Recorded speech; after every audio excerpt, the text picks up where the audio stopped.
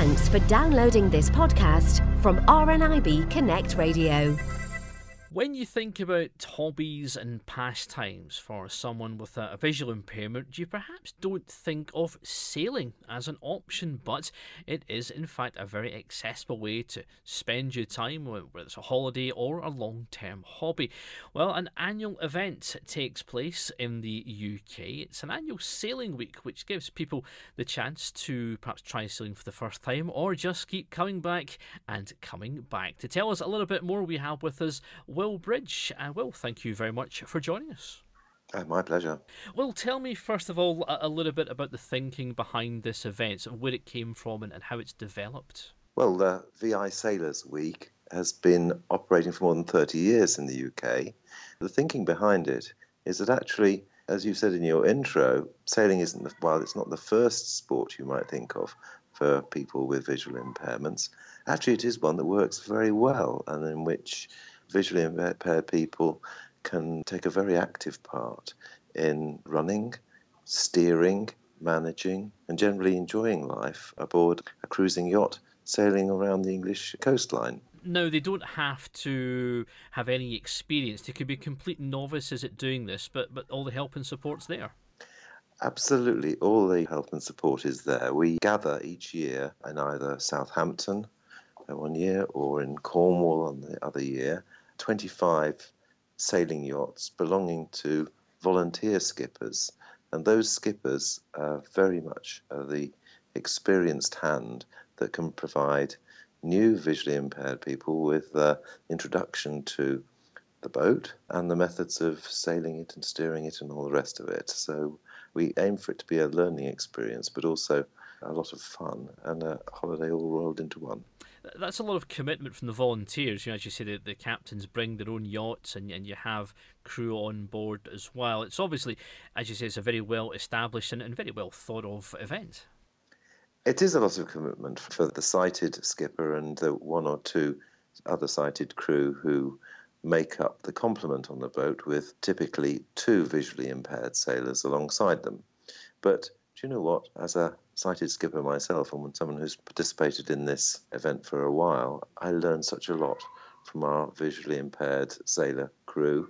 The ability to sense the wind and work the boat through feelings and sensations that you get effectively through the seat of your pants and through your hands on the tiller or the wheel makes it very much a two-way street. So a big commitment, but also a big gain for everybody involved. Now, when it comes to being on board then, are the visually impaired sailors then expected to take part in all aspects of the sort of day-to-day running and operation, looking after the craft? Yes, we do. There's instruction and there's advice and there's a period of orientation at the beginning. We do find that visually impaired sailors like to be given some time to find their way around the boat, depending on how much vision they have or none at all. We guide them around the deck and around the cabin below. And that means that after a pretty short period of time, they can help us with trimming ropes and steering under instruction, either from the captain, as you call them, or from special instruments that we have to help with, audio compasses that we have to help people steer the boat. And down below, they can help with the housework, so to speak, with the cooking and the maintenance of the boat more generally. So tell me, what's a sort of typical week then? How does it run? The week runs like clockwork, actually, because it needs to. There's 150 people altogether out on the water on this event. We gather on a Saturday. This year, it's Saturday the 24th of June at a yacht club. There is introductions and a social event to start it. Each day, the crews sail in a different fleet. We typically have 5 fleets of about 5 boats in a route which is preordained so that we don't all end up in the same harbour on the same night. Returning to the yacht club, as I say, either Southampton or Cornwall, on the final day for a most jovial and sociable wash-up session and dispersal at the end of the event. It's a great social occasion, you know, as you say, you get people coming back year after year. Well, not just novices, but people do actually come back. That includes the volunteer crew and skippers as well. So what's the feedback like from, say, the visually impaired guests and indeed the crews themselves? Well, I think that the feedback is very good, but I suppose I would say that, wouldn't I? We do have people coming back year after year. I mean, as a result of which, some of our visually impaired sailors are now world-class sailors, and as well as this week's cruising, they go racing around the world, or they go racing in regattas and do very well for Team GB, so to speak. But we always find that there are ways we can improve matters. Every year we do a feedback round. As I mentioned earlier, we've been thinking hard about the technology that can support visually impaired sailors.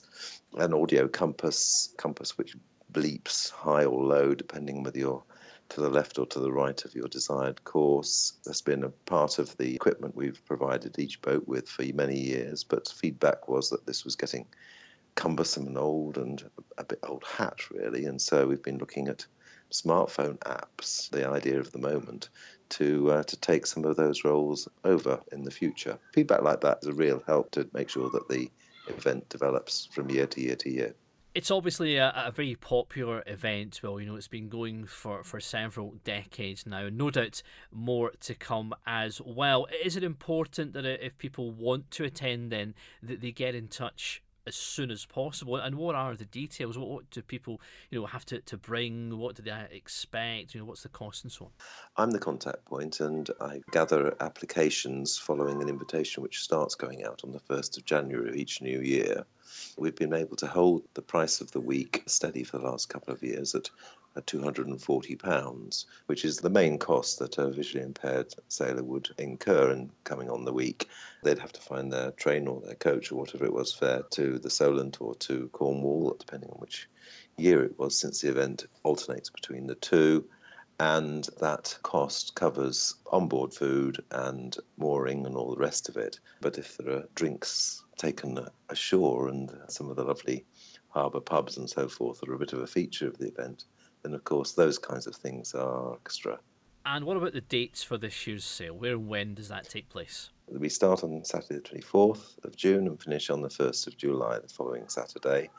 The location is the Royal Southampton Yacht Club in Southampton. It's a short taxi ride from the main Southampton station and the Southampton airport. So it's actually a very convenient venue for travelling to, even from quite long distances, including Scotland. And we assist with travel arrangements, and we make sure that trains and coaches and all the rest of it are met and have proper arrangements for decamping the visually impaired participants and getting them to the correct yachts on the Saturday afternoon of the first day. If someone is coming for the first time, Will, is there advice on what to bring and what to expect?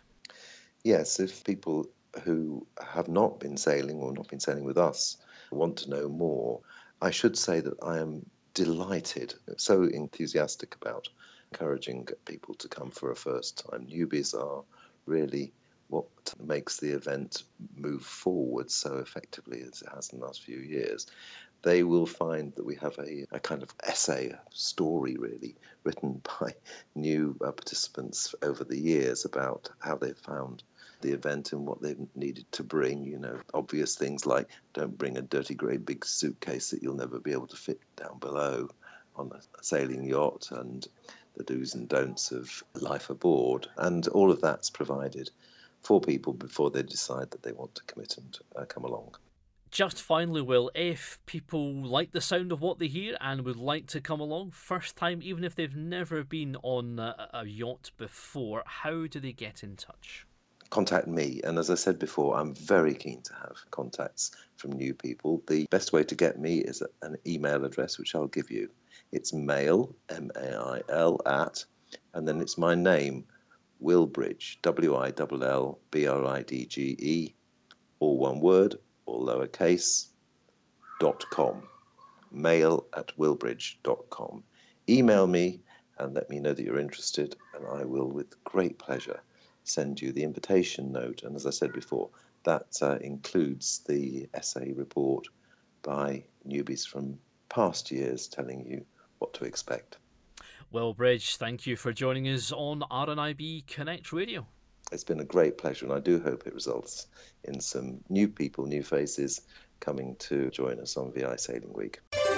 For more downloads like these, visit rnibconnectradio.org.uk/podcasts.